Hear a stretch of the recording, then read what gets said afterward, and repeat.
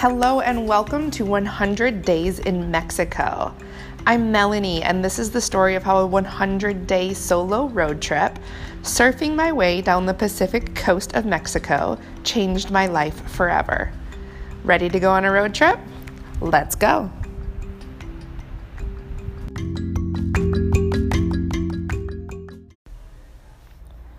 Day 47.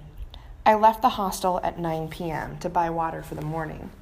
I'd arrived in Puerto Escondido, Mexico, 12 hours earlier. Barefoot, I had $6 in my pocket and no cell phone. A motorcycle whizzed by, mounted by two young guys. Melanie! I heard my name shouted in a Mexican accent. In the middle of a town I had never been to before, someone recognized me. An instant later, I recognized the two riders as a couple of the Bonfil boys, a gang of surfers I met in Acapulco, at Playa Bonfil. Excited to see familiar faces, I ran to them as they pulled over. After a bit of chit-chat, one of them shot me a surprised look, exclaiming, "Oye, ya hablas español, chingón. Hey, you speak Spanish now. Right on." Did I?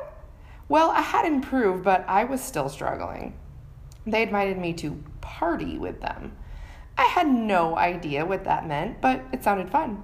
So at 9 p.m., barefoot, no cell phone, $6 in my pocket, I jumped on a motorcycle with two guys I barely knew to go to a location in a city I had never been to hang out with strange guys whose language I hardly spoke, and to do who knows what. Solid. I knew I was likely to be the only girl. I knew I would enjoy constant attention. I knew it would feel good. For better or worse, I allowed my desire to have its way with me, and we sped away.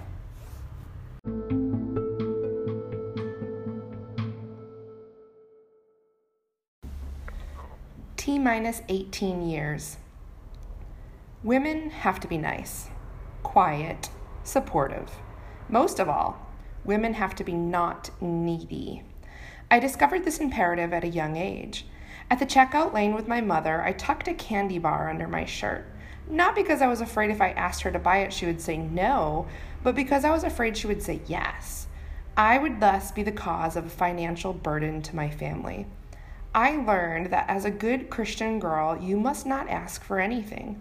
Neither should you speak what you mean, because you might not sound nice. Instead, you must read between the lines. You must speak around the subject and glean the real truth only from the tacit communication. You must never, ever inconvenience someone by wanting something for yourself, nor should you ever offend someone or inconvenience someone by saying what you mean. Women were not allowed to be in positions of leadership in my church. The Bible told us, I was taught, that women were to submit to their husbands, that women were created to be the helpers of men. Girls were to remain in the home, under the protection of their fathers, until they were married. Once married, women were to live under the protection of their husbands. Women stood behind men. Women supported men. Women were number two. Even at a young age, everything within me hated these ideas. My drive to be number one in life seemed doomed from the start by my two X chromosomes. As a result, I hated my femininity, and I rebelled against it at every turn. I arm wrestled boys in Sunday school. I played tackle football with them after church. I followed my older brother and his friends over snowboard jumps in the winter and around the skate park in the summer. I learned that if I didn't want the older boys to leave me behind, I had to keep up with them. My athletic abilities improved, and my interest in little girl things never took root. One Sunday morning at age 11, I battled my mother as we readied ourselves for church. I was trying desperately to get away with wearing jeans. I hated wearing dresses. I felt silly and ugly. I felt like I was wearing a Halloween costume in May. It was awkward and embarrassing. I might as well have been wearing a big red ribbon that said, "Second place." "Melanie Lane, you will not wear pants to church," howls my mom as I reach halfway down the stairs. "But I don't have anything else to wear," I whined back. "Go upstairs and put on the dress you sewed for 4-H sewing club." A homemade dress was the only thing that could possibly be more embarrassing than a regular dress. Mom! I feel sick to my stomach and I try and hide my tears. Tears are girly. I hate that I cry so much. Melanie, she intones, exhausted. God made you a girl for a reason. My mom thinks I think I'm a boy. I wish I was a boy. Then I could join the football team and quit sewing lessons. I never wanted to be male, but I definitely never wanted to be what I thought a female was either. Females were weak. Females were dependent. Females were second-class humans. And so, I set out to be strong and independent. As a kid, I took this to mean rejecting all things feminine. All things except attention from boys. Since I was horribly ugly, I assumed the best way to get boys to like me was to act like them. I observed how the boys jockeyed for position among their peers. I noticed that the popular boys were the ones who excelled in physical endeavors, mostly sports.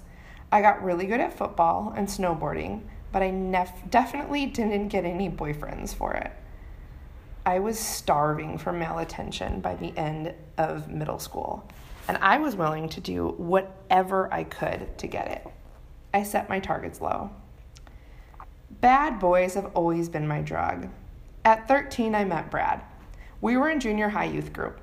He wore ripped up jeans, had a green mohawk, and smelled like cigarette smoke. He'd been coming to Sunday school for a few weeks on his own. He found his way to church from the trailer park next door. Brad was my first crush. I made it a point to sit next to him every week. One Sunday, after he'd gotten himself kicked out of class for interrupting and using profanity, I found him in the churchyard sneaking a smoke. I asked him why he felt like he needed to be the center of attention and why he didn't just listen and learn. I explained to him the good news that Jesus had died on the cross for his sins and that Brad could have a place in heaven one day. He said he wanted that. We prayed together for Jesus to come into his heart. By the time we finished talking, I knew my mom would have finished her post-church socializing and that I was holding up Sunday dinner. I searched the parking lot for my mom. When I found her, she was furious with me for delaying the whole family. She had seen me walk off with Brad and had made her own assumptions about what was going on. But Mom, I burst into tears, I was leading a boy to the Lord. Her tone softened, and she asked me to share the whole story with the family at lunch. Codependence clicked satisfyingly within me. He needed me, and I was recognized for saving him. It felt good. Then there was Steve, who had his ears pierced. I met Steve through a homeschool event when I was 16. One night when my parents were out of town, he drove an hour to visit me. He picked me up in his dad's Lexus at 11 p.m. I crawled out a window to avoid the watchful eye of my older sister, slipping quietly into his car. He grabbed me and gave me my first kiss. He told me to get in the back seat. Guilt overwhelmed me. I freaked out. I said no, and Steve drove an hour back home. Steve stopped calling me after that. Sex was never mentioned in my family. Even the word sex, in reference to gender, was not used. Infamous among my siblings is one VHS home video from my family vacation to a lake when I was 5. My dad mans the hefty camera on his shoulder and zooms in on my mom tanning in her bathing suit on the dock. "Ooh, look at that mom," he says in his off-camera voice. We snickered every time we watched it. My mom wanted him to tape over that section. As a family, we didn't watch much TV, and we were only allowed movies rated G or PG, even as teenagers. If a kissing scene did happen to appear, the channel was changed instantly. You know what kissing leads to. I wasn't allowed to go out on a date or ride in a car alone with a boy until I was 18. Skirts had to be knee length and shirts had to be crew neck because we didn't want to cause a brother to stumble, as the Bible warns us. Now, did we? The only thing I knew about sex was that it was wrong, dirty, evil, and the worst thing you could do except murder.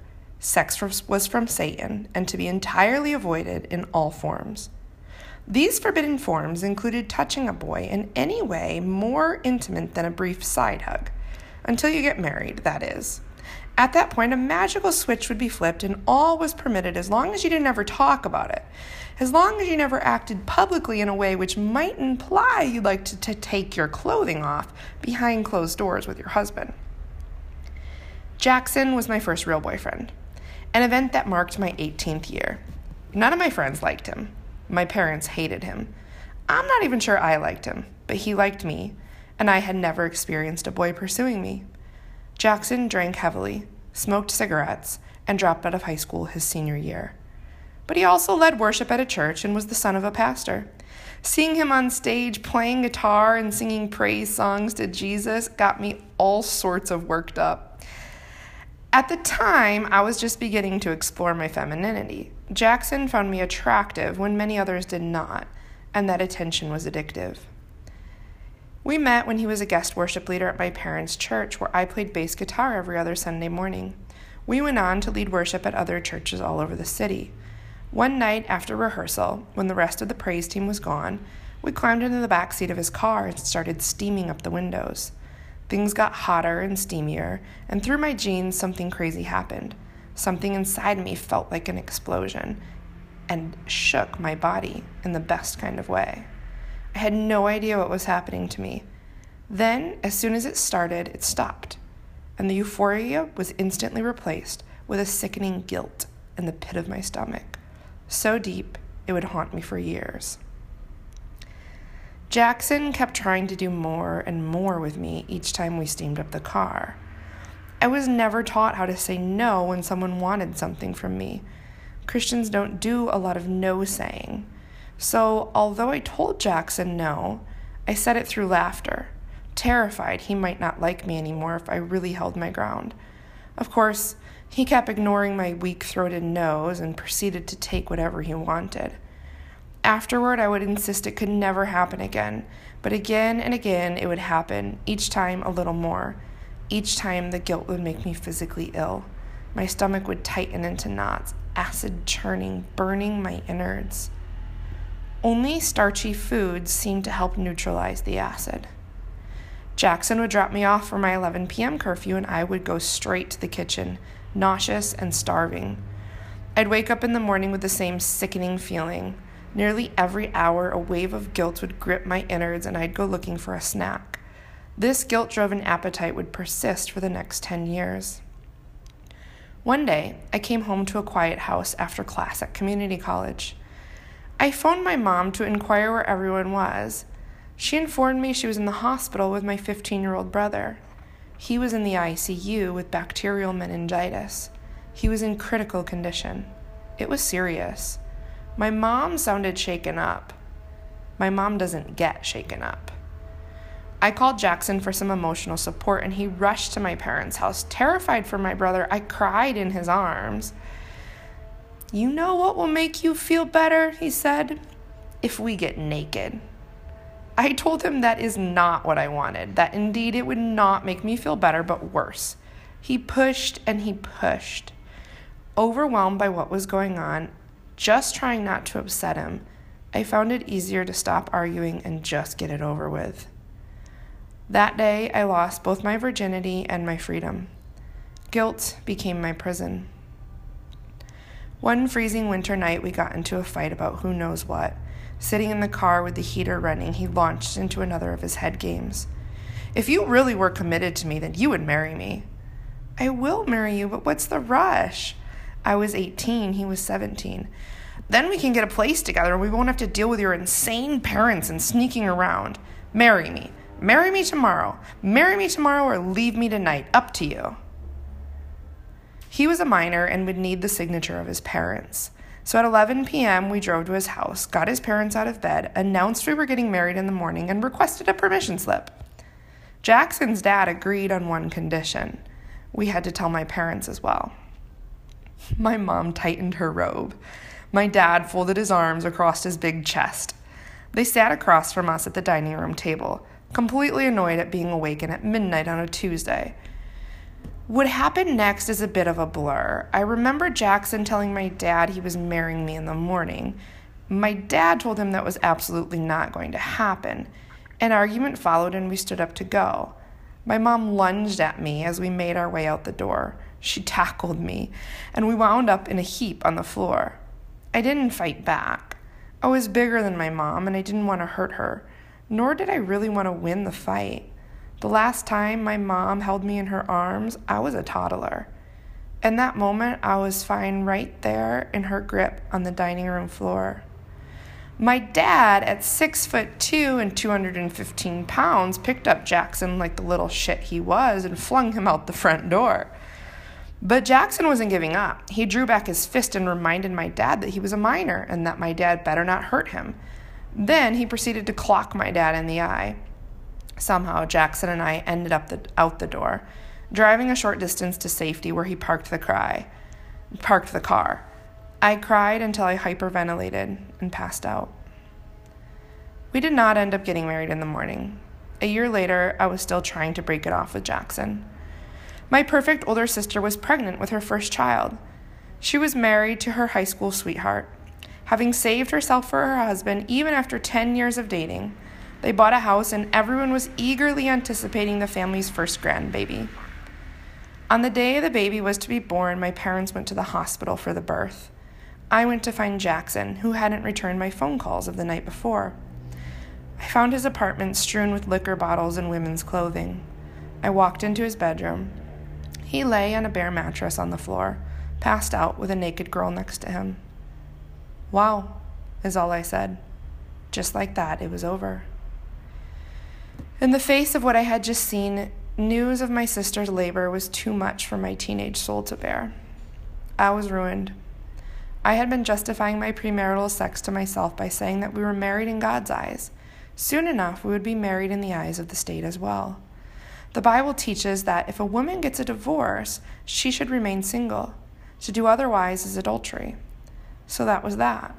I was no longer going to be with Jackson, and I could never be with another man. I was never going to get married. I would never, like my sister, give my parents a grandchild. I had committed an unforgivable sin. My life was over. Why bother living another day? I found a big container of over-the-counter pills in my parents' medicine cabinet. I knew the Bible said, "If we confess our sins, he will cleanse us of all unrighteousness." But how could I confess to what I had done? Confessing to God was one thing, but somehow I felt the only way to be forgiven was to confess to my mother. I would rather die. Every 5 minutes, I swallowed another pill. I was putting my life in the hands of time. Either my mom would come home and find me and I would confess, or I would die before she returned. I knew about what time she would be home. I made sure I didn't have enough time to do any real damage. I was about 8 or 9 pills in when I heard the garage door open. I made a display of my remorse with the open bottle of pills and the half-empty glass of water. I wept, and she held me. She felt warm. I said I hated myself and I wanted to die. She said she loved me. "I had sex, Mom." "I know," she said, and she held me tighter.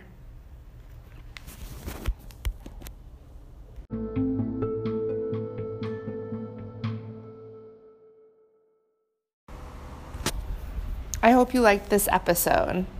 If you did, please head on over to my website, melanielaneWilliams.com, and subscribe to become an insider.